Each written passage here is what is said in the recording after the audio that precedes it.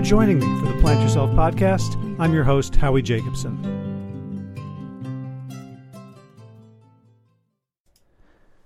Hey, today we are talking about how to be more effective in anything that we're doing. And my guest is Elena Love, who is a business consultant. She is the author of a book about finding and deploying your passion at work. And it's probably not what you think, because I thought your passion was, I love animals, or I love sports, or I love playing the cello, and how am I going to make a living at that? And she's talking about something quite different, which is our passions involve how we interact with our work, how we interact with ourselves, how we interact with other people. And to bring it home, what we did was we recorded actually me taking a passion profiler, an assessment that she's developed, and then she talked me through it. And so it's specific to me, but I think it provides really useful information about what this idea is of passion and why I like doing certain things and why certain things, like even though I feel like, I should be doing it or I should like it or I should be good at it, just leave me cold. So this is for everyone who wants to be more impactful, effective, sustainable at the work you do in the world, whether it's health, whether it's animal advocacy, whether it's environmental advocacy, whether it's just running a business and, raising a family or having friends, being part of a neighborhood group, whatever. So the first part of our conversation is the one we recorded after. So it's sort of an introduction to this idea of passion at work and why it's so important. And then we jump into my passion profiler. So I hope you will find this as useful as I do. So without further ado, Elena Love, welcome to the Plant Yourself podcast. Thank you, Howie. It's great to be with you as always. Yeah, this is kind of a fun introduction because we've already conducted an assessment. You did the passion profiler assessment on me, which people are going to be seeing or listening to shortly after this. And we hadn't planned for that to be recorded. I just said oh my God, this is so interesting, not just for me, but for people. But now we got to back up and let people know kind of who you are, what you do. So maybe just start with the elevator speech. Like if someone says, what do you do? I always find it hard to give an elevator pitch because I look back on what do I do? And I see this trajectory of my life going, how did I get to where I am from there? It's kind of the long elevator. Exactly. It's kind of what it's like. But, in a nutshell, if I just take this period of my life or the last 10, 20 years of my life, I've been doing leadership and team development work with companies all over the world. And the focus of my work has largely been helping individuals inside organizations understand their passions. And I use a tool that I developed called the Passion Profiler as the mechanism for evaluating what someone's top 3 passions are. The idea being that if we can, as leaders, if we understand the passions of the people working for and with us, we'll do a much better job of leveraging not just their skill set when they apply it to a particular piece of work that needs to get done, but also their passions. It's kind of like giving them another or giving ourselves or the organization the benefit of having them put on another set of lenses that allow them to see the world in more stereoscopic ways. So it's been just an incredibly interesting and fun journey when I think about it, because I get to see people developing a language for who they are at their very best. So it's celebratory and exciting. And then I get to see teams working together with one another and understanding, that's why you think that way, or that's why you had that reflection on that project we were working on that we all thought was weird. But it's really not weird because you're looking at it through your passions, and that's giving you a diverse perspective about this that we otherwise wouldn't have had. So it starts to help them really appreciate one another in very valuable. So when I think about working with teams, I don't think about what are our passions? I think about who's screwing up. I think about who's inappropriate. I think about who's not getting along with whom. I think about what processes do we need to improve? How can we make our meetings better? How did you hit upon passion as an ingredient in helping teams and organizations be more successful? Well, I would have to say that takes us back even earlier in the trajectory. It really goes back to my own experience as an individual who was very successful working in corporate level roles inside a multi-billion-dollar organization. And feeling like when I first joined the organization, like I was going to be a lifer, like there was absolutely no way I was ever going to leave this company because the company was huge. There was lots of different opportunities to get involved in different things. And so I couldn't possibly get bored. And then there came a time in my career where I started to feel like I was good at what I was doing. I was being recognized for what I was doing, but I felt largely unfulfilled by what I was doing. And that led me to the sense of restlessness inside myself, the sense of kind of feeling like I'm not feeling passion for this work I'm doing. And I'm not feeling that it's somehow tied to a deeper purpose that I'm here to achieve. And I was at a point in my life where I really started to look for that. I really wanted to just not have a job because it was an economic means to an end. I wanted to have a job that was a profound expression of who I am in some way, shape, or form. But I didn't know what that was, so I made, the craziest decision that anybody could make, which was leave a good job when you didn't have a plan B. And after doing that, I wrestled with, was I alone, or were there other people who felt like me, who had that same sense of restlessness and disconnection from who they were and what they were doing, and yet were successful? These were people who, by and large, their companies valued and wanted and thought of as the future for the organization. And that's really what led me to trying to dissect this question that I was holding inside myself. The question that would have allowed me to feel like I know what to tell the organization I need so that I can give the organization what it needs from me in the very best way possible. And I didn't have that answer. And then at some point, it really came to me that there's a deep connection between the purpose that we're here to achieve and how that gets expressed outwardly by the passions that we demonstrate. And when I realized that connection, that's when I felt like, eureka, I've got it. So my job is really to figure out how to codify and how to measure passion. And if I can do that, we've got a sight line to the deeper purpose that drives people. Okay. So I'm imagining some people are listening to this and rolling their eyes and saying like, oh, goody for you that you think you need to be fulfilled in your work. Like the rest of us just need to hold down a job. And if we like what we're doing, that's awesome. If we don't, suck it up. But like fulfilling your mission in the world is like a luxury that almost nobody gets.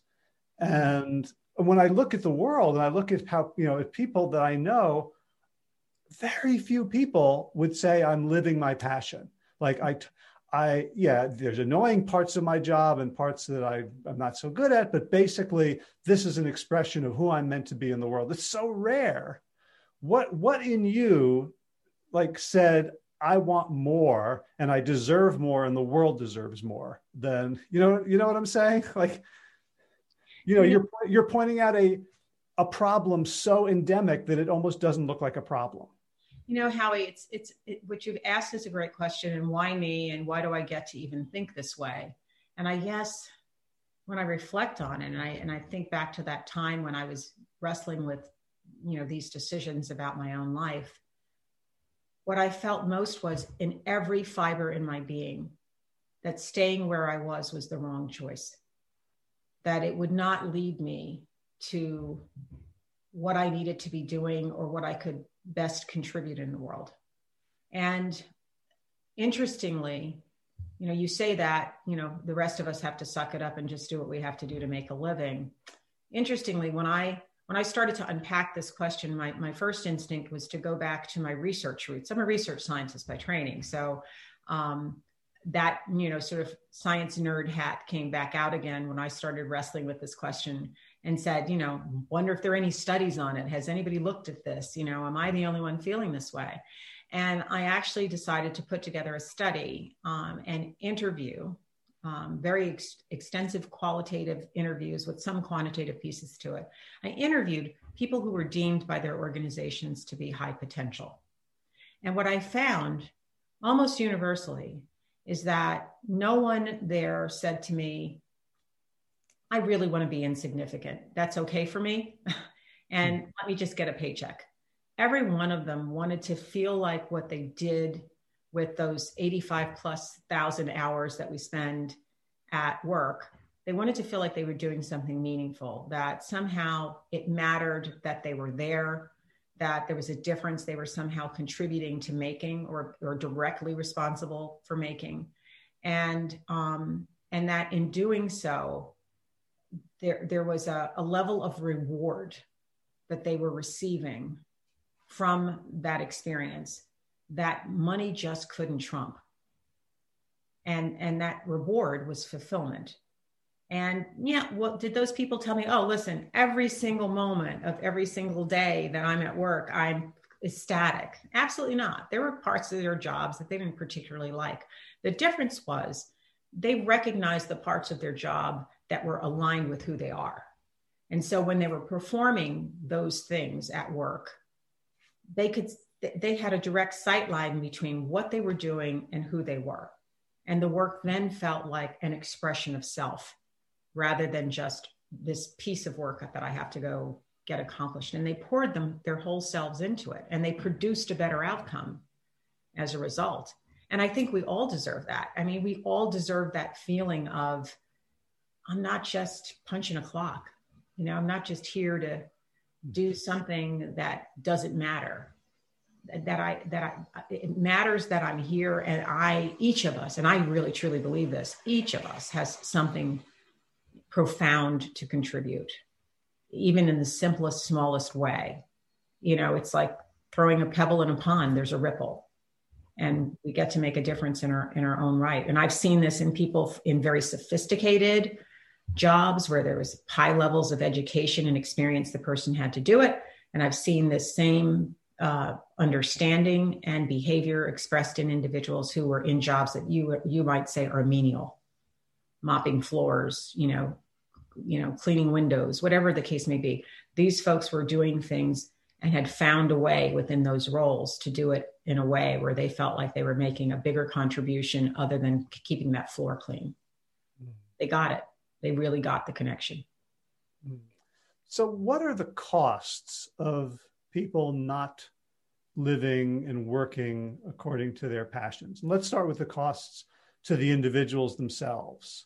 I guess there's misery, but they're like, I know lots of people who are like addicted to things, or like the money is the only thing that matters. Like, what do you see in terms of the costs to the individuals?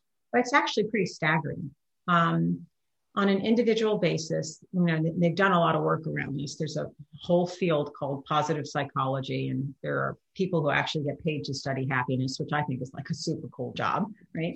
But the work shows that when you are in a situation where you're working from a place where you're not experiencing an opportunity to express your passions in your work, you're not experiencing the kind of fulfillment that money can't buy through the work that you're doing, you have a much higher likelihood of being diagnosed with depression. So when you talk about people being addicted to things, people are addicted to all kinds of things to self-medicate from what they're feeling or what they wish they could feel that they don't, right? There are studies that have proven that working in those ways also contributes to how your cells divide and how your chromosomes are impacted in that cellular division, and whether or not parts of the chromosome that are normally worn away when cellular division occurs are actually regenerated. And in people who are working in that way, parts of their DNA aren't regenerated in the way that they should be.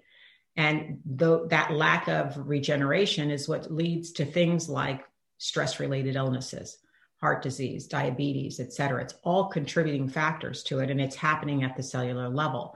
Even more frightening, those same studies prove that you pass those shortened chromosomes onto your offspring. So it's not just you. When you're having a bad day, when you're having a lousy life, it's not just you that it affects, it's any offspring that you produce. There are other studies, one in particular that I believe was done in Germany, if I'm not mistaken, if it's either Germany or Spain, where they actually looked at the impact of parents, one or both parents who were unhappy at work, and how when they were unhappy at work, despite the fact that they thought they were keeping it from their family and they were sort of sucking it up every day, doing what they needed to do, and it wasn't impacting anybody but them, they actually found that those children of those parents were much more likely to act out at school and get in trouble.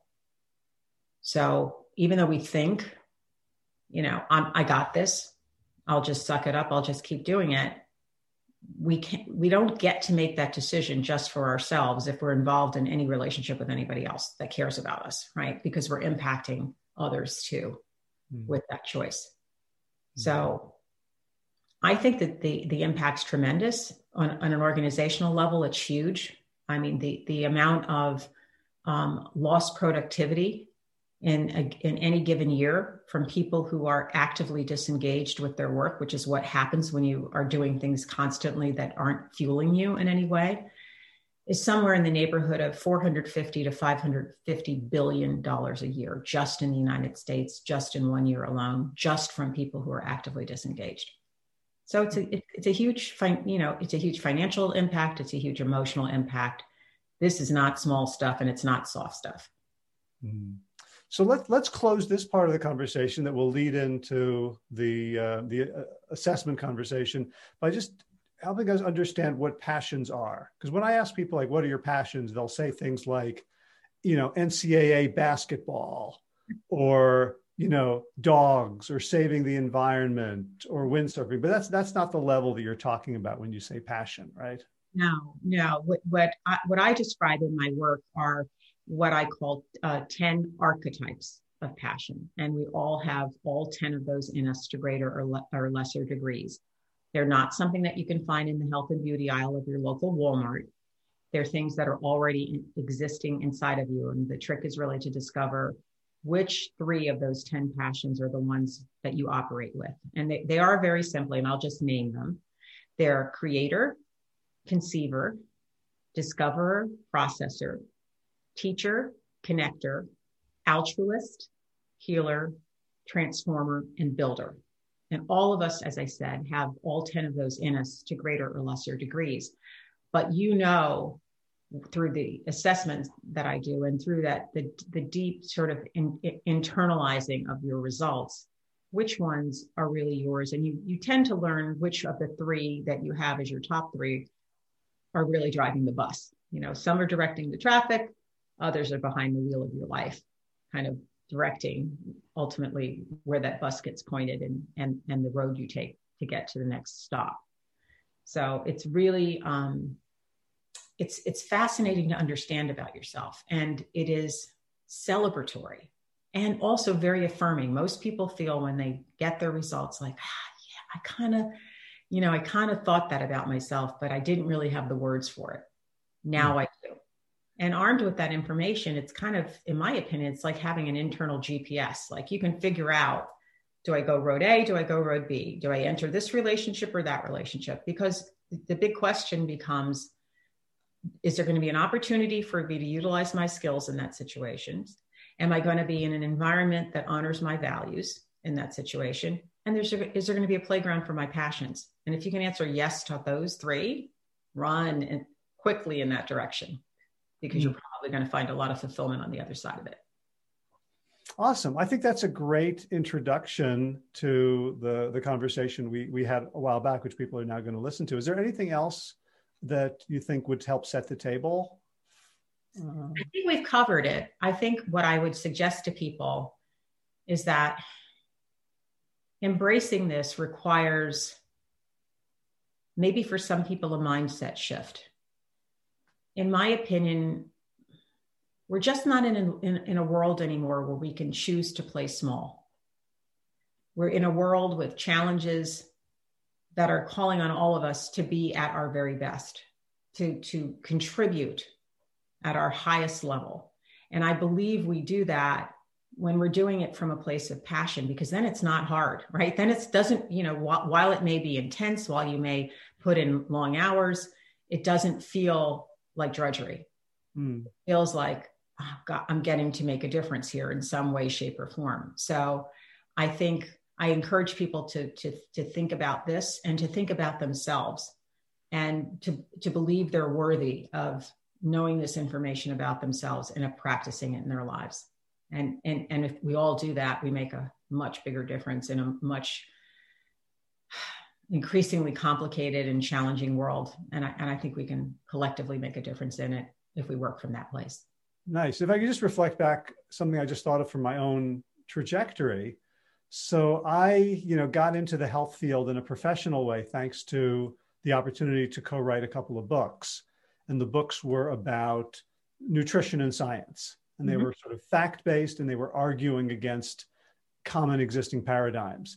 And so as a result, the exposure that those gave me was basically the exposure to be a debater, to go and tell people that they're wrong.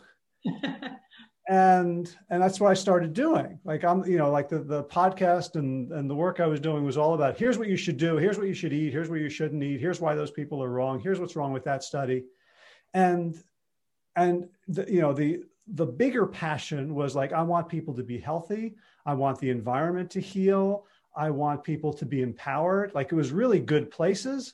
And I hated being the debater. Right? It just did not fit. And if I felt bad when I won, air quotes, because I just felt mean and very superior and narcissistic. And a lot of times people would come up with things and I'm like, oh, I don't know the answer to that. And I felt bad because I'd lost.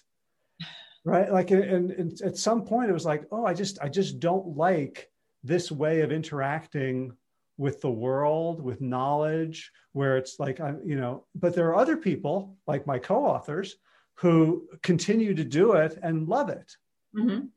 Right? So it became clear that well before I'd ever thought about these particular 10 passion archetypes, this is not a good fit for me, even though doing it would bring the world what I have to offer, sort of. And that's why it becomes really so important to understand that about yourself, because there's more than one route to bringing the world what it is you want to offer. There's not just one way. And when you think of the fact that you have 3 top passions to operate from, and they are somehow associated with the deeper purpose that you're here to achieve, what you come to understand is that there are myriad ways in which you might express that purpose throughout your lifetime. And those passions just become a tool for it. So if you find that you're in a situation that doesn't play to those passions, look for another way, because there always is one, right? Look for another way that feels more authentically you. You'll be better at it. Your message will be clearer. You'll influence more people. They'll embrace what you have to say. They'll want to hear what you'll have to say because you're speaking from an authentic place where you feel comfortable that you are being you while you're doing it. Great. So let's go to the tape. Before we do, though, tell us again your name, your company, how people can find you and follow your work, and any books you mentioned. Thank you. I'm Elena Love. I'm the CEO of Purpose Linked Consulting. You can find out more about the company at thepurposelink.com, thepurposelink.com. You can look for my book, which I think you see over my shoulder there, The Purpose Linked Organization. That's available right on our website. When you go to the homepage, you'll see information about it there. I hope you'll also look for my articles in Smart Brief on Leadership. I write a monthly column on all different kinds of leadership topics. And so I'd love to, have you take a look at it, weigh in, send me your thoughts and comments. And where do people find that? That's at smartbrief.com. Great. The Smart Brief on Leadership column. All right. Well, thanks for jumping back on the Zoom with me. Now let's give people the taste of what you do. Perfect. It was great seeing you again, Howie. You too. Okay. So here's Howie. Ta-da. Hey. Put you up here. Anyway. So you understand the basic context of the instrument and what it's measuring from what we talked about last week. Mm-hmm. And Right. I just really want to reiterate it because it's so easy to say, oh, this is like Myers-Briggs, or oh, this is like this instrument or that instrument. And it really is. The thing it reminded me of most was the Colby. Okay. Which one? The learning style? Colby A. It was like conative styles. Okay. Mm-hmm. So it was, very different dimensions, but it was like, this is what you want. This is what you like doing. Yes. And this is a little bit, it may align with stuff you like doing. But there's and there's really super passionate about, and there's like enjoy dabbling in and like, wow, this is really connected to what I think I'm here to do in life. Right. Mm-hmm. We're kind of on that side. Mm-hmm. Like, what are the underlying passions that you have that result from the deeper purpose that's driving you? That's what we're trying to get at here. And as I said last week, we're getting at purpose through the back door, because trying to, wrap your arms around this very esoteric concept called purpose is difficult. And if it wasn't, somebody would have done it well by now.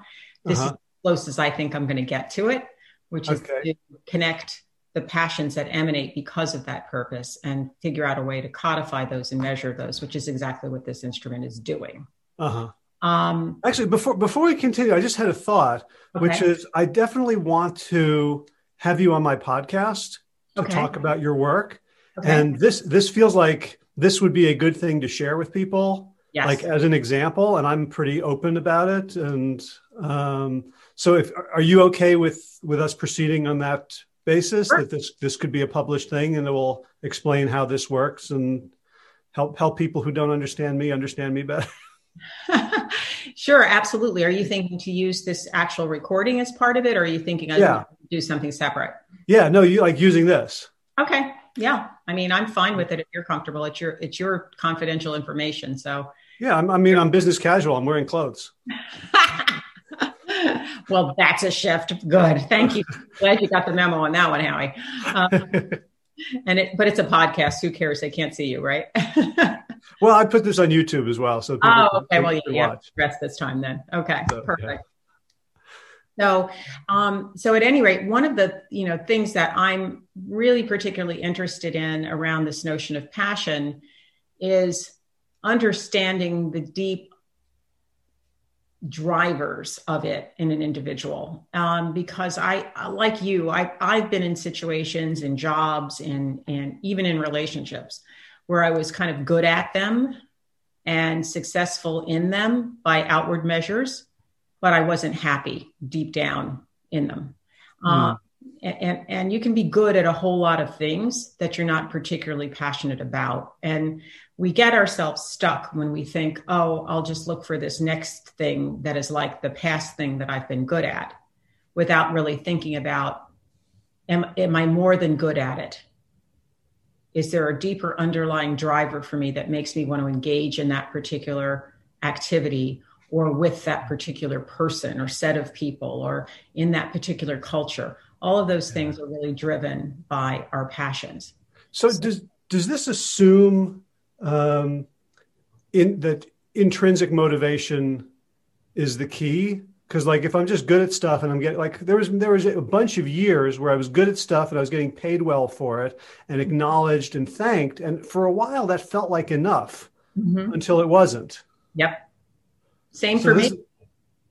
Exact same for me. In fact, that's how this particular instrument got birthed. I got to the point where I was being given this wonderful opportunity and told I was in the succession plan to replace my boss, who was reporting to the CEO. It was a multinational, multi-billion-dollar company. That should have been good news. But I remember feeling like, I don't think I want the job. I don't think I want the job. And yet it was a job I thought I had been working for many years to be worthy of achieving. So it's interesting when what you think you want gets presented to you and you realize it really isn't about that at all for me. But my problem was I didn't know what it was about. I just knew that what I had come there to do and to learn, I had completed. And I needed to feel a deeper connection, a more purposeful connection between the hours, which were many, that I was spending doing work, and what I was getting from them in terms of fulfillment. And fulfillment was more than monetary reward for me. So yeah, it absolutely has to do with that. And you know, you're motivated to engage in things that you feel where your passions have an outlet ultimately. And so understanding the passion archetypes that you enjoy is kind of like having your own Google Maps. Takes you anywhere it is you think you want to go, and the directions are really clear and straightforward, and there's no traffic. There's no red line, not even any yellow line. You understand exactly where it is you're going. So that's really the intent here. And as I was sharing with you in the past, I'm not as interested in measuring your skills as I am in measuring the things that might cause you to want to develop certain skills.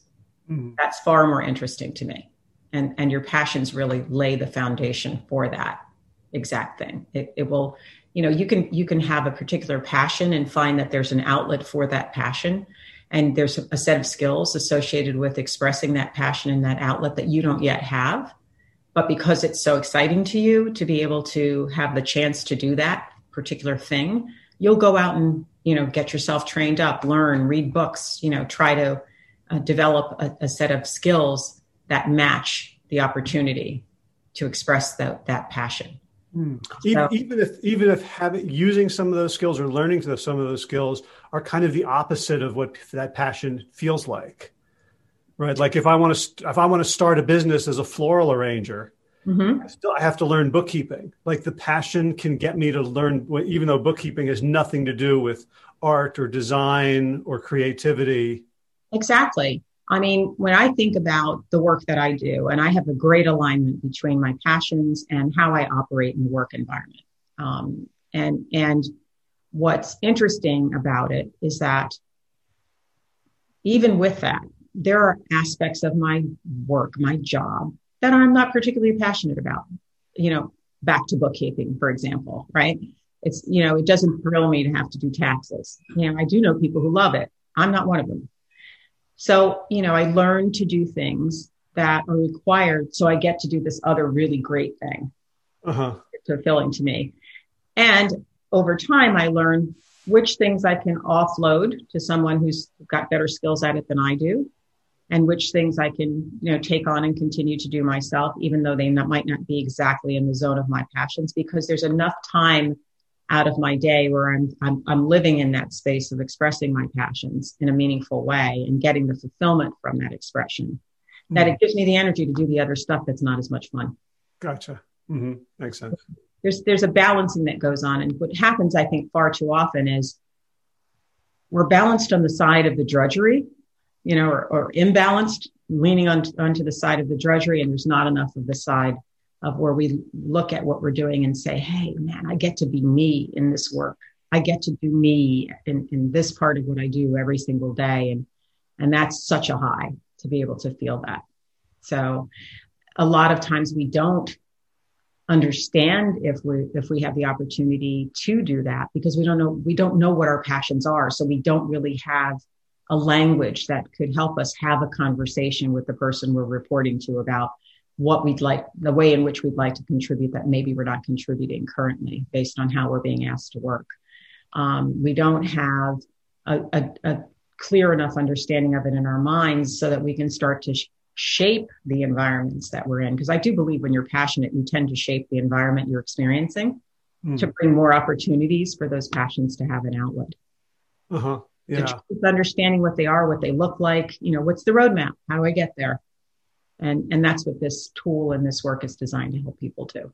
And it's funny because in a way, and I want to get to my thing so we can give people an example of it, but you know, for me, it reminds me very much of the kind of cohesive attention to the individual that a traditional indigenous community, a tribe, would have, where when the baby's born, everybody is interested in what gifts it has for the community.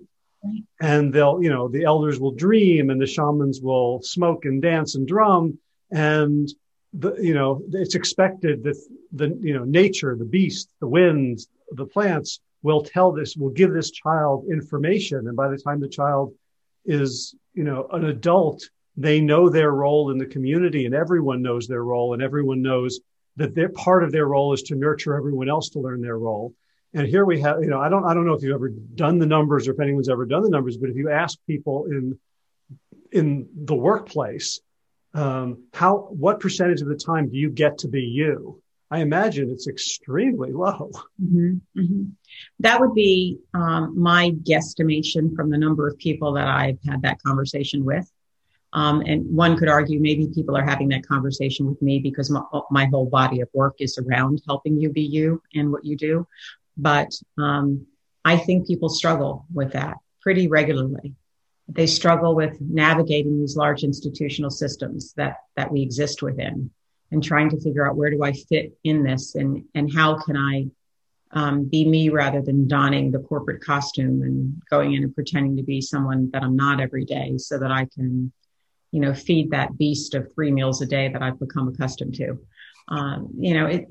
It's tough for many of us, but I do believe, honestly, that as I look at my work and how it has evolved over the last, I'd say easily over the last decade, I've seen a tremendous shift in people being not only more willing, but more insistent on asking that question about their own lives and the way they're showing up in it. And because we'll spend more than 85,000 hours of our lives at work in our lifetime, and that's a gross underestimation because most people are not working just a 40-hour week. I think people are much more inclined to want to understand how to make that experience of those hours a much more meaningful and fulfilling one, where they're not just involved in something that helps to meet an economic means to an end, but is actually something that allows them to deliver and experience meaning on a day-to-day basis. So I think we're seeing a shift in overall consciousness about this particular issue.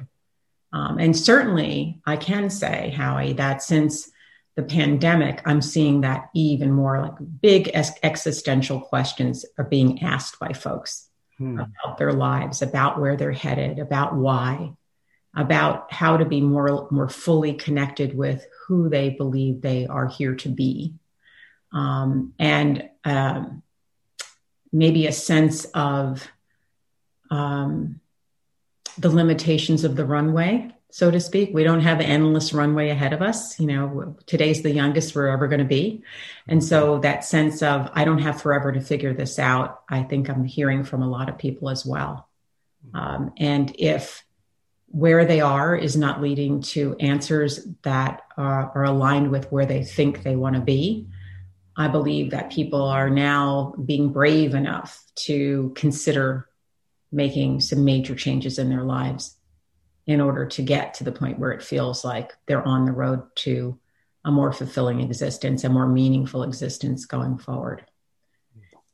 It's interesting. I was looking at some data that we'd taken out of the Passion Profiler system a couple of years ago. And we had a study done by the psychology department at Monmouth University in New Jersey. And one of the significant findings that came out of that study was the increasing desire for meaning as we age. It certainly came up in the data in our system where we measure the importance of passion to someone and the importance of having the ability to express it.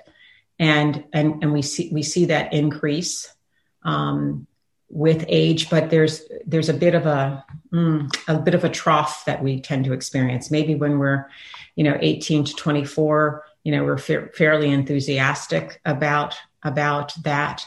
Somewhere in our late 20s and into our 30s and down into our 50s, we start to trough out. And then, after our mid 50s or so, we start coming back up. And then when we get to, age 60 and beyond, it's all about that. It's about finding meaning. It's about purpose. It's about having a sense and deriving a sense of fulfillment from the relationships we're engaged in and the work that we do. And it tracks with data that's been published in other studies that's showing basically that happiness is a U-shaped curve, right? So if you think you're at the bottom of the trough, the good news is you're probably coming out of it. You're probably going to be on the other side of it. And this particular body of work helps individuals understand directionally how they might find and navigate their way up out of that trough, or maybe even smooth out the depth of the trough for them. So that I feel like your work is extremely subversive in that, certainly in a corporate setting where, like, if you look at almost every company, how they try to reward performance is through extrinsics, as through money, perks, the corner office, the title, the parking, the jet, whatever, as opposed to really what we understand, what we know motivates people around purpose and autonomy and contribution and passion. And the other thing is that I would argue that we, in our 60s, and so we like to ask about the meaning of our lives is subversive in the context of this culture, which is just trying to sell us more and more stuff to be happy. And I think that, I don't know how global or cross-cultural the data is, but I find it suspicious that the trough occurs in Western capitalist countries where people are forced into making a living.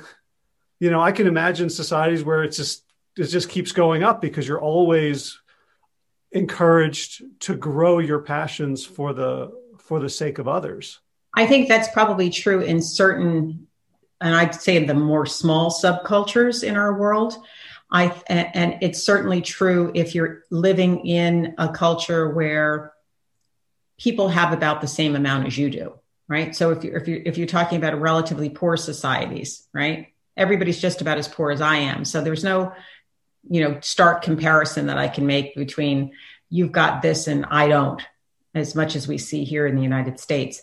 So while that curve may exist, the curve is not as deep. The trough is not as deep in those environments. So I think you're right. But to your point about organizations, Howie, organizations are, I believe, recognizing that what was fulfilling or enough for employees in the past isn't working or isn't going to work for the future.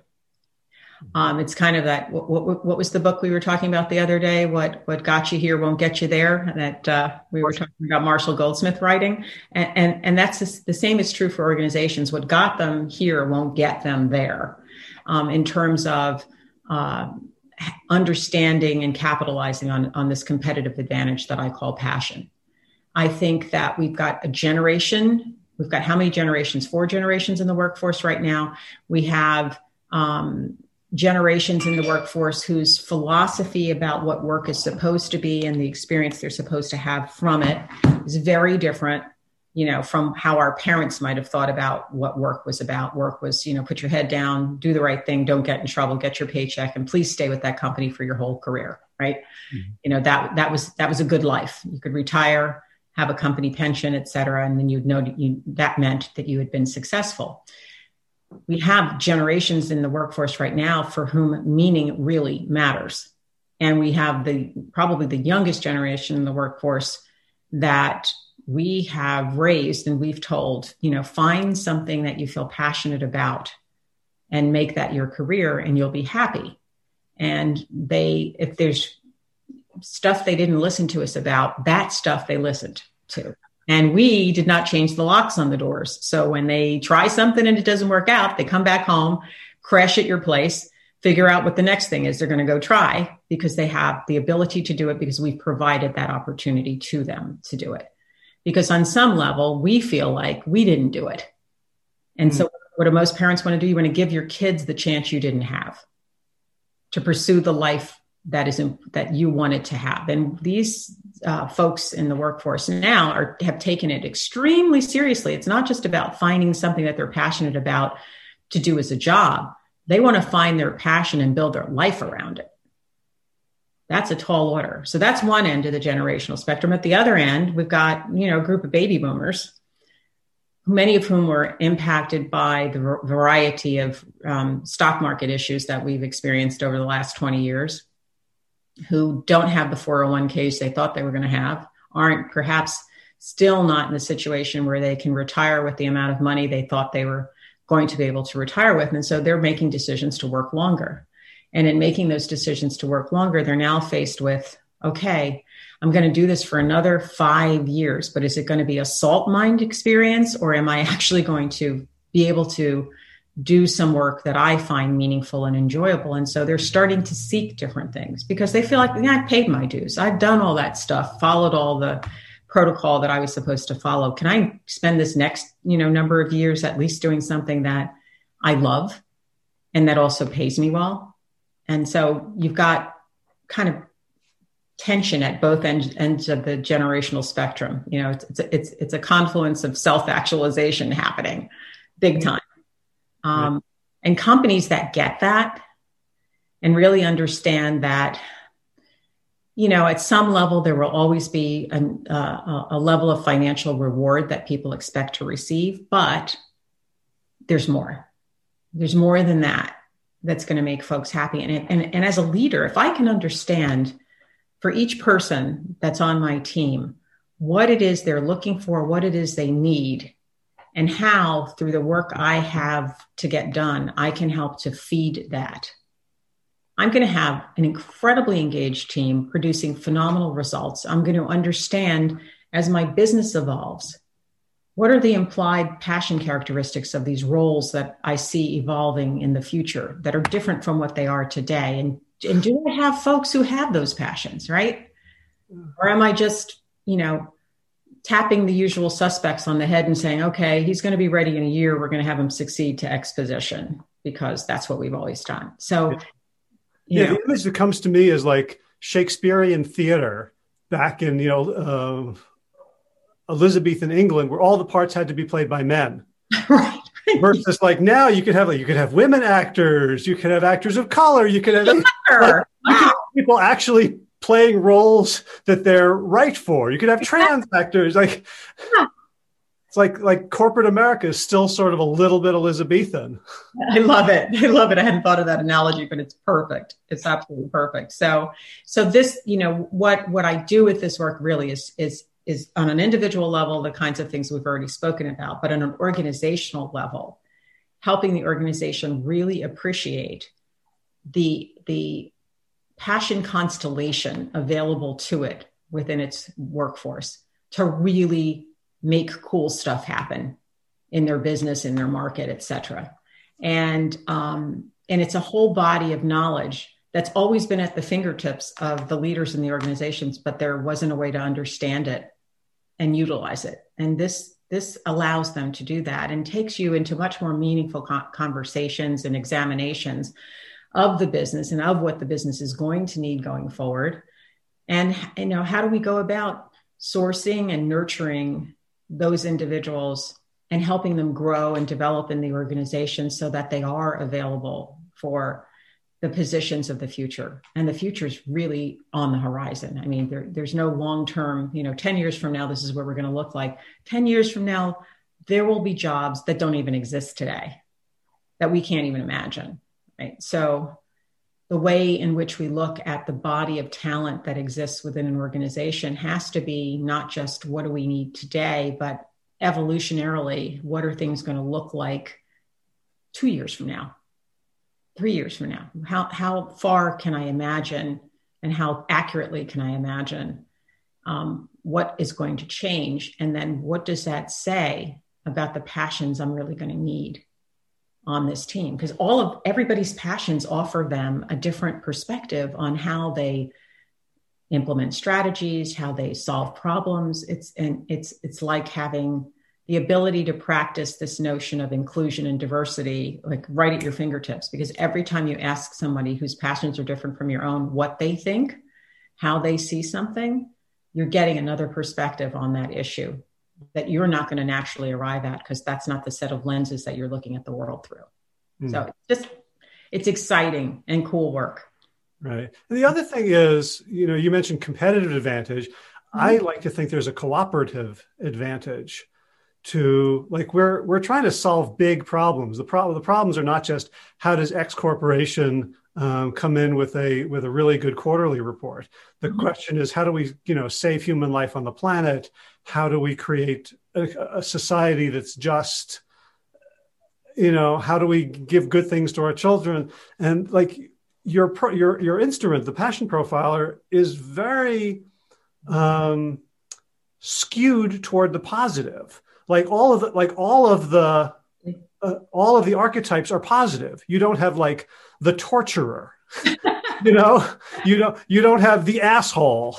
Right. Yeah. People ask me, is jerk an archetype? And I was like, well, not in this particular instrument. And this instrument's not designed to reveal a pathology necessarily. In your perspective, it's a pathology. It's not a natural flowering of the human spirit. Exactly. What you're seeing here are natural flowerings. And if people have the language to talk about them, like there'd be certain companies and certain industries that probably would go out of business. Like, how can you have a bunch of healers and transformers and builders making bombs? It wouldn't make any sense. Probably wouldn't be something that people with those archetypes would be drawn to do, right? And at the end of the day, what we're really trying to do is help people understand and celebrate the very best that they can be. And so, yes, the instrument is positively skewed because we're trying to look at people from their very best, right? We obviously identify, what the shadow side can be, i.e. the vulnerability someone can struggle with if they have particular archetypes. But we also highlight what are the strengths that archetype imbues you with that you can really take advantage of. And the trick in really understanding all of this is in recognizing that it's not just about knowing what your passions are, it's about mastering them. And mastering them means you recognize the situations where your strengths can come out and play. You also recognize the situations that might trigger you exhibiting a vulnerability so that you can enter those situations far more knowledgeable and far more prepared than you would be if you're just walking along waiting for the rocks to fall on top of your head. We want, at the end of the day, people to have a language that allows them to describe themselves in that way and be able to say, here's how I can contribute. Here's what makes my heart sing. And these are the things I see. This is what I can bring to this team. This is how I view the world. And these are my superpowers.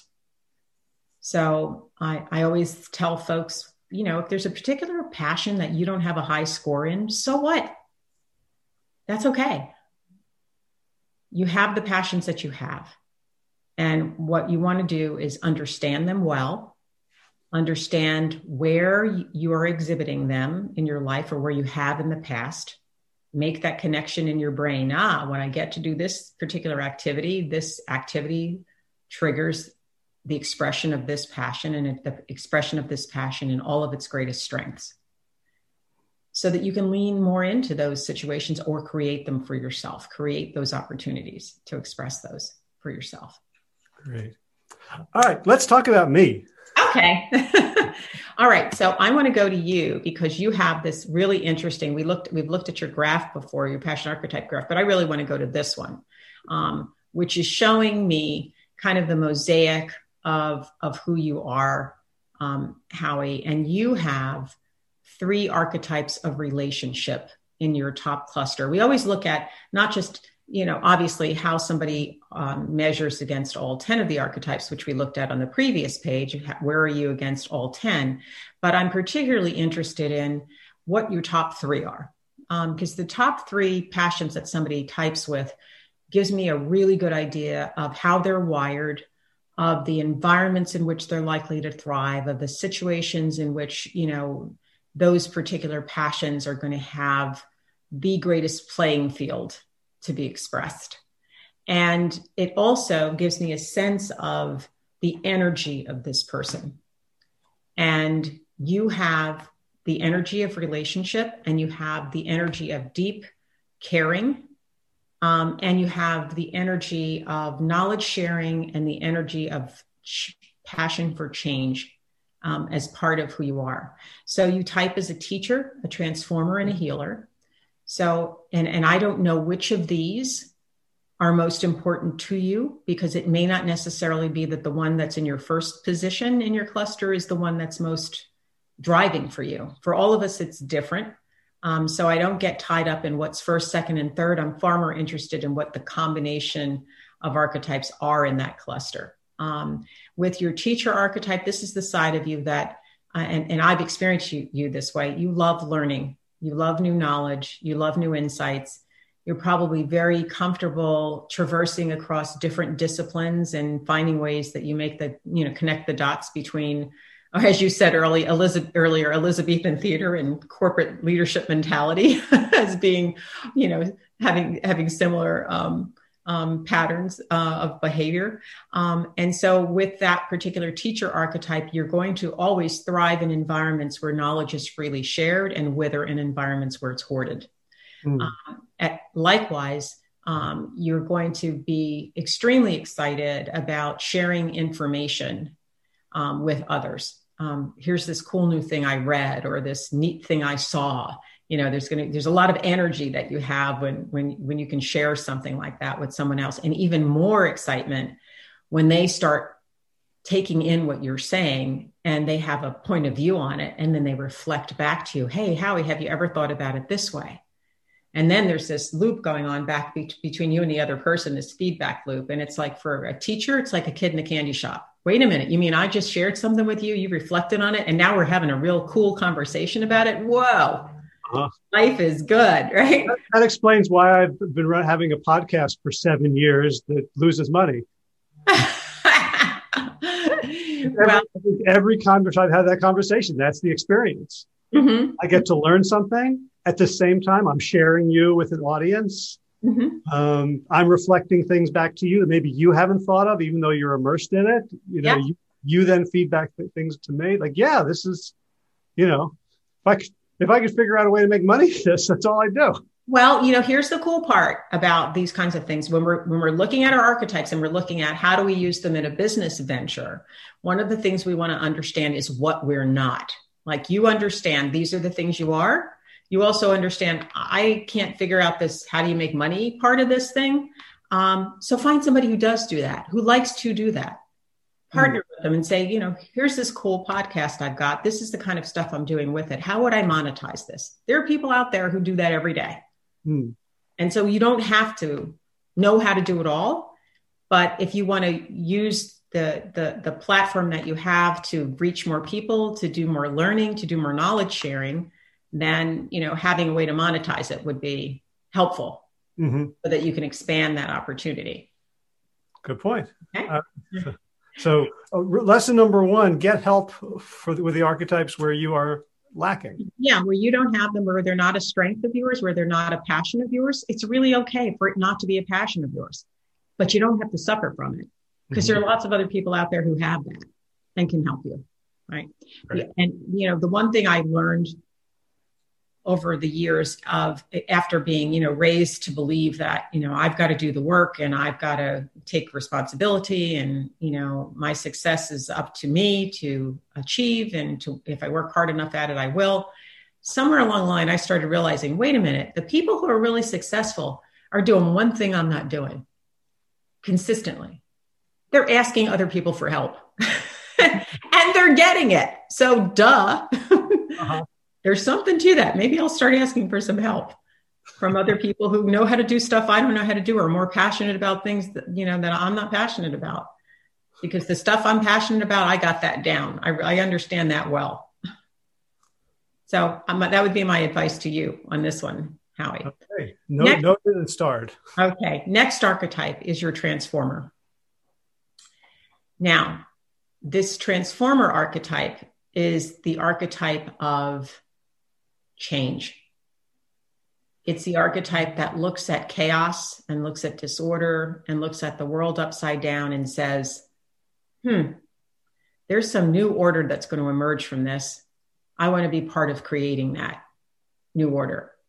And there's a leaning into the chaos rather than a running away from it that this archetype will cause you to do.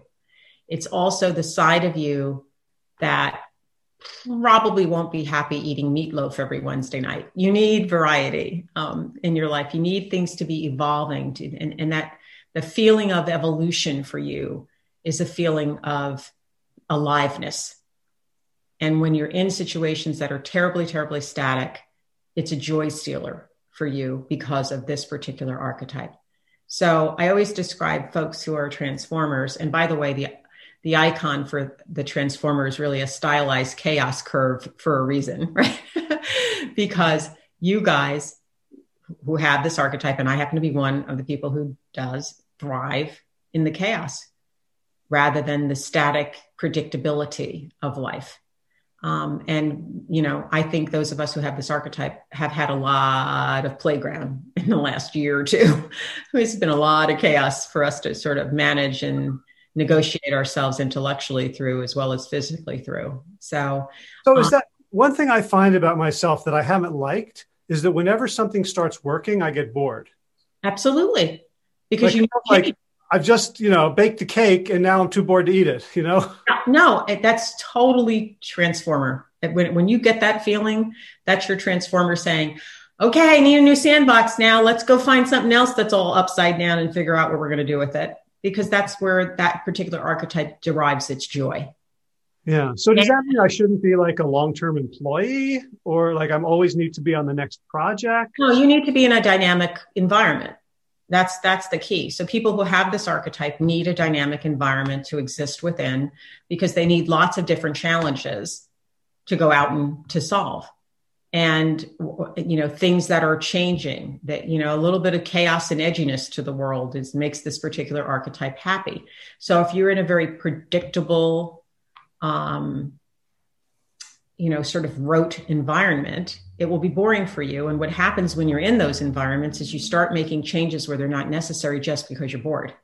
Which is very when Transformer doesn't have enough stuff to play with, it starts breaking stuff that's working perfectly fine. Thank you very much. But let's do this differently. And people are saying, but we've done it. It's working just fine. You go, yeah, I know. But, let's go try this other thing. So it is an archetype that for those of us who have it, where we have to be kind of careful and we have to ask ourselves the question always, is the change we're contemplating making going to be worth the pain that it will create?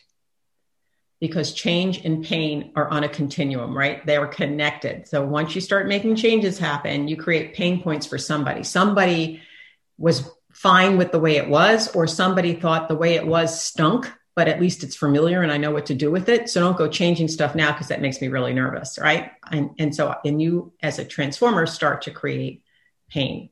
So this is an archetype of the three. That's your archetype of achievement, right? Transformers want to achieve something through the transformation process. They want to affect a change that leads to a better outcome of some sort. But with that, there is the risk, almost a guarantee, of creating a pain point somewhere. The cool part is that you also have healer. And healer lets you look at the world very differently from somebody who has an archetype of achievement without this complementary archetype of the heart, which is your healer archetype. That's the archetype that allows you to look around you, look at the people that you're surrounded with and understand who's not in a good place, who's struggling today, who's, suffering a pain point from some change that I've recommended be made, and how can I help navigate through that? And in the best of all worlds, when you're contemplating a change, also contemplating the pain points and having the healer side of you come in and say, okay, how would I manage this if this happened? Is ideal. You have that capacity within you. So your healer but your healer at the same time, it's a superpower, and it really, really is, because you will be able to see and feel almost like an empath, what's going on around you. The flip side of that is exactly that same thing. You will be able to see and feel things almost like an empath of the things going on around you, and you will tend to absorb them. So it is an archetype that requires extreme attention to self-care and extreme commitment to exposing yourself on a routine basis to the experiences that you find nurturing. but that don't require reciprocation from you in order to receive that nurturing. Uh-huh.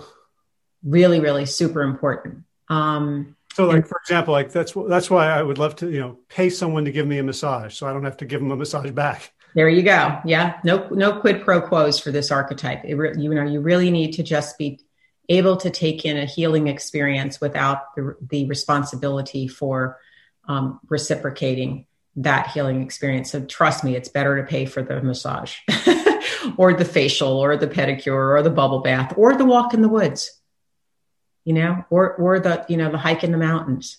Whatever it is for you that you find nurturing to your soul is something that if you have this healer archetype, you must do with regularity. So can I ask a question about that? Sure. The teacher and the transformer are totally fit. Mm-hmm. Like the peg goes in the hole, the light flashes, the bell dings. Healer, I feel like that's sort of half true in that I don't feel like I am an emotional empath. Mm-hmm. I feel like I'm an intellectual empath. Mm-hmm. Almost like, you mentioned like Myers-Briggs. Like for Myers-Briggs, I feel like I'm a thinking F. Like I get to feeling through thinking. Like when I'm in a group and I've led retreats where we go really, really deep, and it's always somebody else who notices, oh, that person's in pain. Like I don't tend to notice it. I've been told on my podcast, like people will say things like, someone will say, and then my dad died. And I'm like, okay, and then what happened? As opposed to, oh, I'm so sorry. Mm-hmm. Like, can the healer be the healer without being like, maybe I bullshitted on the test and just like said what I thought, what I thought I wanted to be like. That doesn't feel like an exact fit. You know what I'm saying? I do understand what you're saying. And I also understand, and it's interesting, because I've seen this many times before. People who have high intellect, which you do, have had success living in the space of their head. They've had success with it, right? So you keep repeating the stuff you have had success with. But at the same time, I've watched you. I've spent time with you over the last several months. And the one thing I can tell you is the healer comes across loud and clear every time.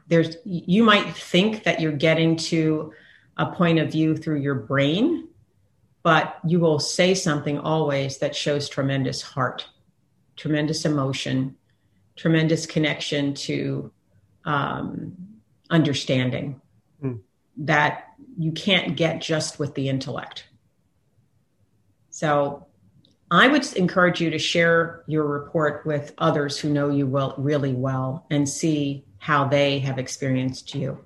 Because it may be that when you're quote unquote on in a podcast setting and you're trying to get through material and get as much stuff in as you can in the time you have allotted for the podcast, that you're thinking about, well, here's the next question or here's the next thing I want to ask. And you're not pausing in that particular moment to say to the person, I'm sorry, but it doesn't mean you haven't heard them. And it doesn't mean that death isn't imprinted on you somewhere and you're not feeling it. Okay. You might be pretty good at shields a little bit, but most people who have healer aren't. Most people who have healer feel that they have the capacity to continue to take in others' pain and to work to help them through it until that person gets to a better place. And they tend to feel that they can continue to do that indefinitely, without pause, without taking a break from it, or that, yeah, it was a tough conversation that I had with Joe the other day, when he was talking about, the fact that his dad died, but, I'm okay. That really was Joe's issue, not recognizing that you took all that in. And for you, it brought up memories of when your dad died and you're processing that too. And, you've got that pain body that is kind of hanging on to you, kind of like cotton balls would be on Velcro clothing, right? As I say that, healers dress in Velcro and they walk through fully blooming cotton fields every day and back through those cotton fields before they come home at night. And, by the end of the week, all those little nice fluffy cotton balls feel like boulders. So this self-care piece is extremely critical, because if you were to think about driving at 90 miles an hour and being headed towards a brick wall, most of us would try to put our brakes on before we hit the wall. The healer doesn't recognize how fast the wall is approaching. And when you look down, there's no skid marks. There's been no attempt to stop because they didn't realize how fast it was coming at them. So without the discipline and the practice of self-care, those of us who have this archetype can kind of get ourselves in trouble. At the same time, it can be a superpower when we take care of it. Cool. Make sense? Yeah, it does. Okay. So I gave you the information on each of the archetypes here. There's a general description in the report, and then information that talks about the strengths of that archetype characteristically, the vulnerabilities of that archetype. And we give some example areas of where somebody with that archetype would naturally thrive. But those areas are not meant to be an exhaustive list. And if your job isn't on there, it means like somehow you're mismatched. It's not the case at all. It's just meant to be illustrative. Mm-hmm. But I always suggest, Howie, that you print out the report, read through it carefully, and feel comfortable about marking it up. Put a check mark next to everything that resonates as like, yep, that's me, or yep, just did that yesterday. And especially with the strengths and the vulnerabilities, I would look at them and say, okay, what have I done in the last 6 months that is representative of any of these strengths? Where in the last 6 months have any of these vulnerabilities shown up? And then actually write down the situation, write down the vulnerability in the situation, write down the strength in the situation. What brain science tells us is that allows us then to begin to create mental tags. And creating those mental tags is the first step to developing mastery over these passions. Because if you can recognize a situation that's going to allow you to use one of your strengths of your passions, then you can run towards it. If you recognize in advance that you're entering into a situation that can trigger a vulnerability, it also informs you. You can respond to that situation differently than you might have otherwise. Okay? Mm-hmm. Gotcha. This particular graph is you at work. And so not for nothing, you're doing pretty well, right? So the way to interpret this graph, once again, is the gray graph that you see in the background that looks like peaks and valleys of a mountain range. That's your passion graph that we were just looking at. We've just interpreted for you in a different format. The columns here are representative of the degree to which you demonstrate stylistic behaviors associated with each of the 10 archetypes. The bars that are in color are the ones that you're demonstrating the most often in the work setting. But here's the deal. Any place you see a bar with color in it that also has a dot with color above it means that you're demonstrating a stylistic behavior that matches a passion that you carry. So you're demonstrating teacher at work and you have teacher. You're demonstrating healer at work and you have healer. But look, you're not demonstrating as much transformer at work right now as you are altruist. So altruist is your third operating style in the work setting. So you could ask the question, gee, are there things I can do that would allow me to bring more of this transformer to what I'm doing? And would that make it feel more fulfilling? But you're in a place where at least 2 of your 3 are being expressed at work. So this means you're doing you, right? You're showing up as authentically as you feel you can in the work setting using these 2 particular archetypes. The question would be, is there room to use transformer? And would that feel more fun to you even than what you're doing right now? So I'm trying to feel like, what might that look like operationalized? For some people, it might be a situation where they say to their manager, we're doing this large scale change project around, the development of this particular product. I'd love to have an opportunity to be on the team. Or you might say, I'm looking at the way this particular process has been working, and I think it's really broken. I want to take a, wholesale reexamination of this and come up with a new way. Right. So part of that, a lot of what I'm doing right now is coaching. And teacher and transformer both feel very relevant, and certainly healer. They all feel like they're intrinsic to the type of coaching I'm doing. Right. But like one of my tensions is I want to be a really good coach, which means I want to do best practices and I want to know what the research is. And as soon as I'm doing that, I'm like, I wonder if I try this. I'd love to try that. So I'm constantly wanting to tweak what's working. Mm-hmm. And as an individual coach, I don't collect good data. It's not like I can do a study. It's like, oh, I did this, the person liked it. Like, it's very untrustworthy. If I do something and you like it and you say it helps you, like that's a data point. There's an anecdote, but there's very little that I wouldn't write a book about it and say, here's how everyone should coach now. So I feel a tension between wanting to be a transformer, like blowing up my own coaching because of another thought I've had, or, hey, this would be cool. Okay. So there's another way to look at that transformer. And it's the way that I look at it in the work that I do. For me, the transformation isn't me changing things. It's me doing things that help another person achieve the change they want. Mm-hmm. Okay. I get to put transformation into practice through others, right? Through their experiences. So if you were to examine the work that you do and ask yourself the question, am I the catalyst for transformation in this individual, in the way in which I'm working with that individual? That should lead you to an answer. And if the answer is yes, then you're going to start seeing that, hey, I actually am using transformer a lot more than I suspect that I am. It's the way in which I'm looking at the application of that archetype that might be at issue, and not necessarily about, gee, every single time I get interested in another way of coaching, I'm going to just go practice that on someone, even if what I'm doing is working. If what you're doing is working, maybe leaning into that will allow greater transformation for the individual to be experienced. So part of the archetype isn't just the objective reality, but it's your interpretation of how you're doing fills or informs or expresses that archetype. Exactly.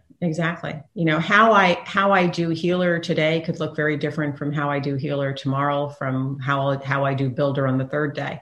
And that's actually, for me, one of the really cool parts of understanding this, because if you remember what I said in the beginning of our conversation, and that is that passion and purpose are actually connected, and that we're actually measuring the passions that emanate from the deeper purpose that drives you.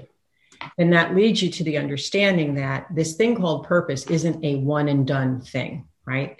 I always make the joke that, once you have raised the children and they're grown and married and you've retired and the dog has died, your life is not finished, right? You're at a new phase of it, but it's not over. And so when I think about the expression of purpose, there are myriad ways in which you might have a purpose in life that gets expressed in 100 different ways throughout the course of your lifetime. It's not like one thing you have to go do, and once you've done that, you're finished. Mm-hmm. And so when you look at these passions, the expression of them can vary, right? In the way in which you view yourself as having demonstrated that particular passion. Sometimes it's very overt. Yep, taking on this large scale change project. I'm going to lead it. By gosh, I'm going to make this thing happen. I'm at the helm of it. I'm making all the decisions associated with what exactly we're going to do. And there is an end date by which this change is going to be made. And I can point to it because here it is, and this is how everything's different. Versus looking at a client as a large scale change project, except you're not at the helm. They are. What is the support? What is the guidance? What is the advice that you need to give them in order to enable them to navigate this change that they're seeking to make in their own lives, right? That's you playing transformer, but it's not you at the helm. It's the client at the helm, and you being, the whisperer that helps them understand what next step might be right for them. Uh-huh.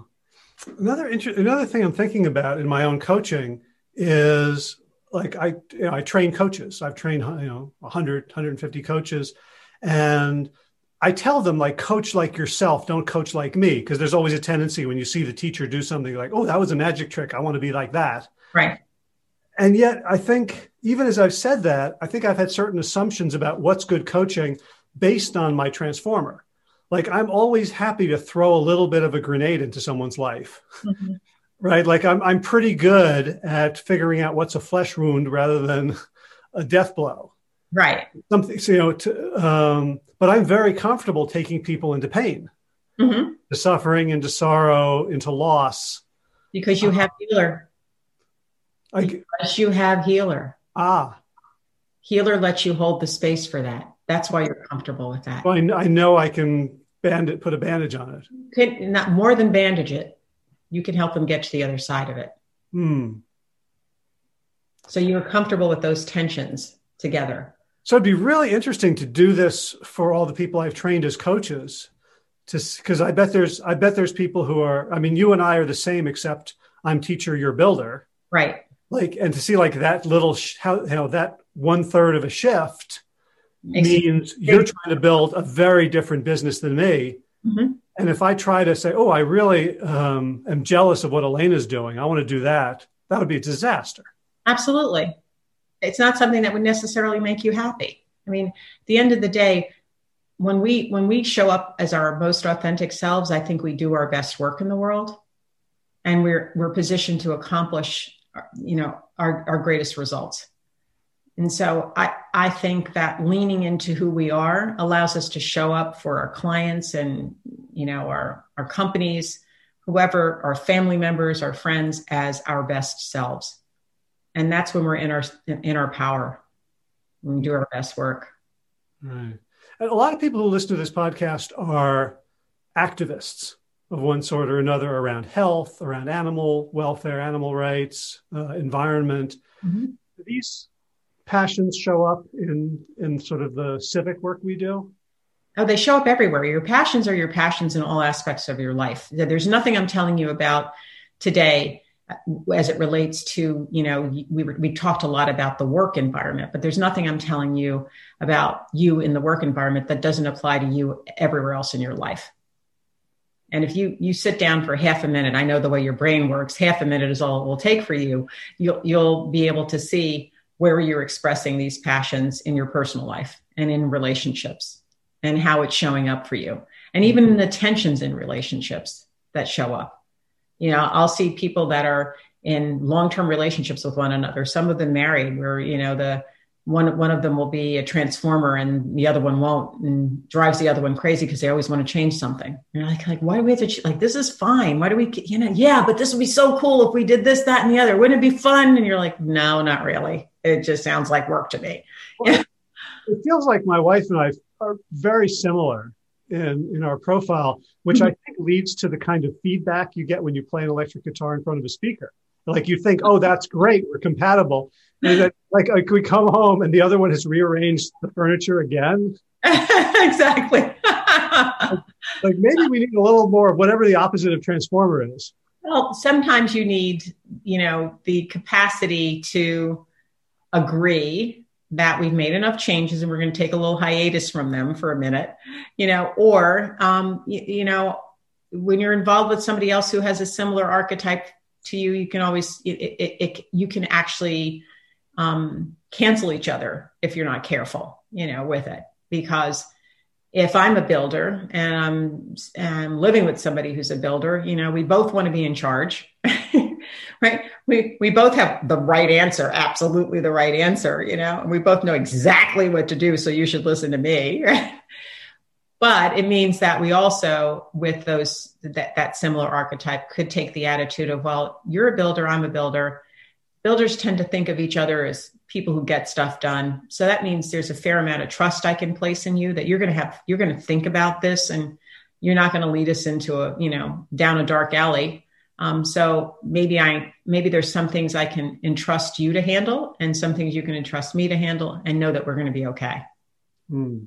So that neither person feels like they're suppressed in any way in the relationship, but they appreciate where they have similarities and how those similarities can be positive or can exacerbate some of the vulnerabilities associated with that passion, and how someone else's archetypes might be different from yours within their cluster. And it explains a lot about why they do the things they do.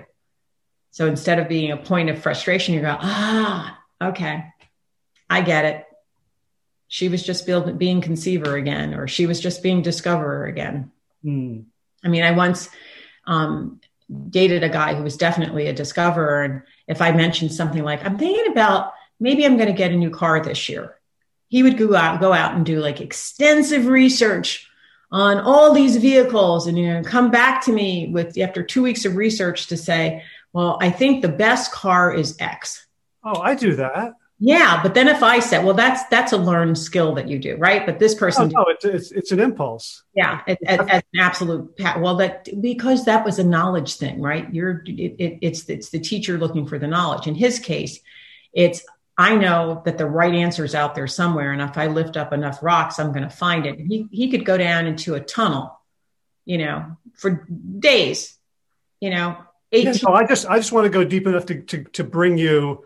To be the cat that brings you a mouse. Right. Now, when, he wanted to like examine everything. And my way of car shopping is let's go out and drive some cars and see what feels cool. Like, okay, we're going to go try this. And like, it's sort of in this price range. And is it a sedan or not, or a coupe, SUV, like, let's get it in a truck, like pick one of those general categories. And then let's go drive a bunch of them and figure it out. And if I said something like, yeah, I was thinking about that. I know I said 2 weeks ago, I was thinking about buying a new car, but I think I'm going to wait another year. Talk about somebody who was crestfallen. Oh, because he'd done all this research that I didn't ask him to do, but he went into, full blown discoverer mode and was coming back to me with, a notebook full of stuff that he'd examined. And I'm like, I'm a builder. I think in bullet points. I don't need all that stuff. Just get, let's just go out and look at some cars. So you convinced me that this kind of self-knowledge is really important at work, in interpersonal, in the things we want to accomplish in the world that may be unrelated to work. Is there a public portal for people to do this work? Do they just have to hire you as a corporate consultant?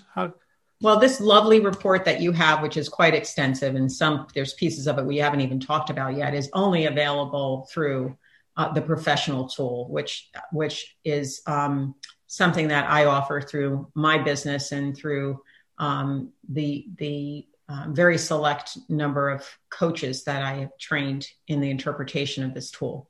A few years ago, I felt like, there's going to be some people that are not in organizations that would like to at least know something about their passions. So I created what I'll call a public website called mypassionality.com, and don't forget the my, because there's only, 2 letters between us and a porn site. So mypassionality.com. And there you can purchase a code to complete, a very abbreviated version of the Passion Profiler tool. So the Passion Profiler Lite, so to speak. And that will give you a short report that will tell you what your top 3 archetypes are, and give you a little bit of information about them, but not nearly the extensive version of this tool that you see here. Gotcha. How does that compare with what you and I talked about? Is that mostly the same information that we Not really. It will tell you what your top 3 archetypes are. It'll give you a little bit of information on the strengths and vulnerabilities of those, but it won't tell you which ones you're using. It won't get into your level of affiliation with your work. It won't get into what we see here on the screen, your capacity for reflection, both in life reflection and work-related reflection. And it doesn't get into where you sit on the knowledge cycle, which is indicative of your ability to contribute to the generation and utilization of knowledge when you're working with a team. Or do you have a minute to go over that with me? Because that looked really cool. Yeah. So what this model is illustrating are the modes of influence that a person's passions can have on the way they participate in the generation of knowledge or the utilization of knowledge within an organizational setting or on a team. And there really are 5 modes of influence that passion can have on knowledge. There are archetypes whose focus is on creating new knowledge or new artistic representations of knowledge. In the case of the creator, it's the new artistic representation of a concept that I have in mind. In the case of the conceiver, it's about new ideas, out of the box thinking, pushing the edges of boundary. Mm-hmm. And there are archetypes that focus on processing knowledge. I'm really interested in understanding the details of this knowledge or validating this knowledge. So in the case of the discoverer, it's going out and searching for truth, looking for benchmarks that are out there. Has anybody tried this idea before? How did it work out? What did they learn from it? What kind of data and information can I collect from that experience? The processor says, give me the data. I'm all about taking the chaos of information and putting some swim lane around it and helping to package the data in a way that makes it more readily utilizable by others and helps us understand this knowledge or this direction that we think we're going to be taking. Then there are archetypes whose focus is on sharing and assimilating knowledge. And that's where you come in. When new knowledge comes your way, your instinct is, how do I share this with others? Or how do I help them learn it? Or how do I help them learn what they need to learn in order to utilize it? That's where your teacher archetype comes in. The other archetype sitting next to you there is the connector. The connector is always interested in figuring out, how do I seed this knowledge across the organization? How do I build the relationships that allow me to transfer the knowledge from person to person to person to person so that we can do something with it organizationally, culturally? Then there are archetypes whose focus is on the impact that knowledge is going to have, either broadly on society or on individuals specifically. And they worry about disseminating support to manage that impact so that the impact is as positive as it can be. So in the case of the altruist, this is an archetype that's worried about the decisions made from the knowledge that the organization has generated and how it's going to impact the promise of the brand, the standing in the community, the standing in the industry. You know, are we showing up being who we say we want to be? Are the decisions we're making in alignment with the higher good? And if not, how do we support those individuals, those groups that we might be disenfranchising by the actions that we've taken? Or how do we push back at the organization and say, no, we said we stand for X, we're doing Y. You need to rethink this. The healer, again, where you live, is worried about how the knowledge or decisions made from it impact an individual. Is it creating a pain point for Joe or Sally or Sam? And how do I help them navigate through that pain point to get to a better place? You take on that responsibility on a very personal level when you have a healer archetype. And then finally, on the final side of the cycle, there are archetypes whose focus is on applying knowledge to either make a change, in the case of the transformer, or to go out and build something new, accomplish some big goal, preferably one that hasn't been accomplished before. And that's where the builder comes in. So instinctively, when new knowledge comes towards a transformer, the transformer is like, let's go do something. Let's go change something. We got this stuff. We know what to do now. Here's what we're going to go accomplish. So you essentially, Howie, live on three sides of the knowledge cycle, which is unusual. Most people live on two. You live here in share and assimilate with your teacher, in disseminate with your healer, and in apply with your transformer. So what you look at, as we were talking about earlier, is what's the stuff I'm not? And if I'm trying to accomplish something, who might I need to bring into the party who's got some passions that I don't have, because they're going to be able to look at things differently than I do, or be engaged in with those things more readily than I will be, because that's their natural passion. Well, it's funny because I was going to be a professor until I went to grad school and realized that what professors actually do is not teach, but research. And I'm like, I get that that's a good thing. Right. I get I'd be pretty good at it, but Well, if you were a discoverer, you'd have felt differently about it, because that's all about research, right? It's all about exploring, right? The teacher in you is what would lead you to the professor job, because I get to actually teach. And that would have been something you'd find fun to do. So does that make sense? Yep. Very, very cool. So mypassionality.com, unless you prefer porn, in which case you leave out the my. I've never been to passionality.com, so I can't speak to its quality. I stumbled across it when I was setting up the URL. I was like, whoops, okay, we better fix this one. I remember back in the day when browsers had no restrictions on pop-ups, I was trying to get my son a baseball glove at Dick's Sporting Goods, and I just went to Dick's, and oh, that's the problem. that was an education for both of us. MyPassionality.com. Passionality.com. Yep. And for people who are interested in your consulting and corporate work, where the they go? Consulting and the corporate work, which is deep work with individuals and teams and leaders, that is quite transformational, and that does make a huge difference in the organization's ability to accomplish its goals, both today and going forward. I would suggest people go to thepurposelink.com, thepurposelink.com. The name of my corporate company is Purpose Linked Consulting. Purposelink.com. Mm-hmm. Okay. Presumably purposelink.com is not a porn site, but just add the D just in case. Let's hope not, but choose the purposelink.com. And are you, I'm imagining there's going to be people listening to this go, boy, I would really like to be able to deliver this stuff. Are you still training some coaches? We're at a hiatus from that right now, trying to sort out what we're going to do with this next evolution, but we probably will be doing some more of that come the fall, or at least making some decisions around it. Because this is important work, as you can see, and it can be very powerful work, very transformational work for folks. So I'm always interested in meeting coaches who really can take this work from that perspective and deliver it in a meaningful way to their clients.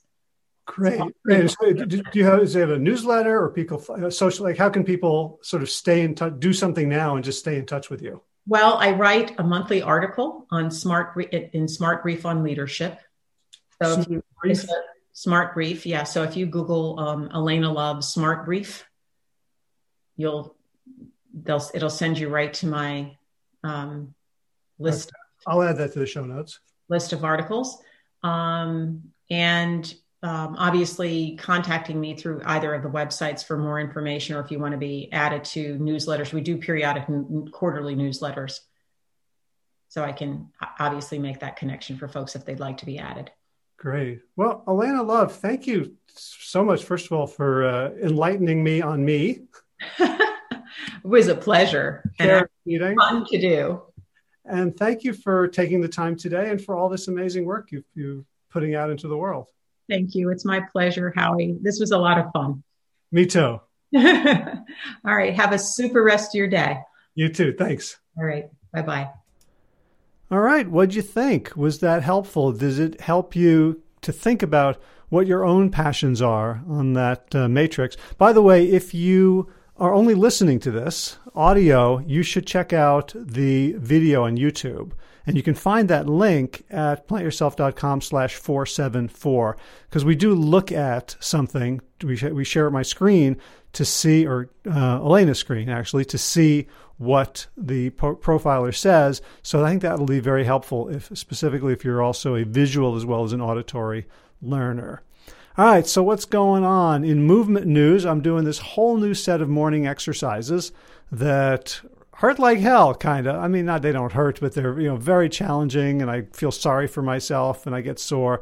And they only take about 12 minutes, but they're really designed to open up my hips so that I'm better balanced and so that I can run well by actually having my hips free to raise my knees up more when I do go running. And I've also shifted my meditation from a 20-minute sitting meditation to a 30-minute walking meditation, partly because I wanted to change it up and feel good about, being flexible, as opposed to, oh my gosh, I'm doing this 20-minute meditation. I can never change it again for the rest of my life because I don't want it to fail and go back to not meditating. So it feels good to embrace the fear and the flexibility that entails, to shift it up.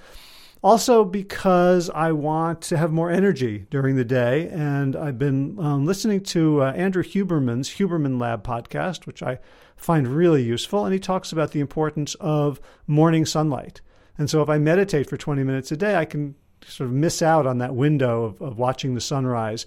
And, walking meditation can be just as good and challenging for our attentional system, for appreciating the world around us. It's actually easier to, say hi to all the trees and blades of grass. And when people drive on the road, to send them, love and compassion and empathy for whatever they're going through. So that's been what's been going on with movement, and the running is, of course, towards an eye towards getting me faster so that I can be a better ultimate Frisbee player.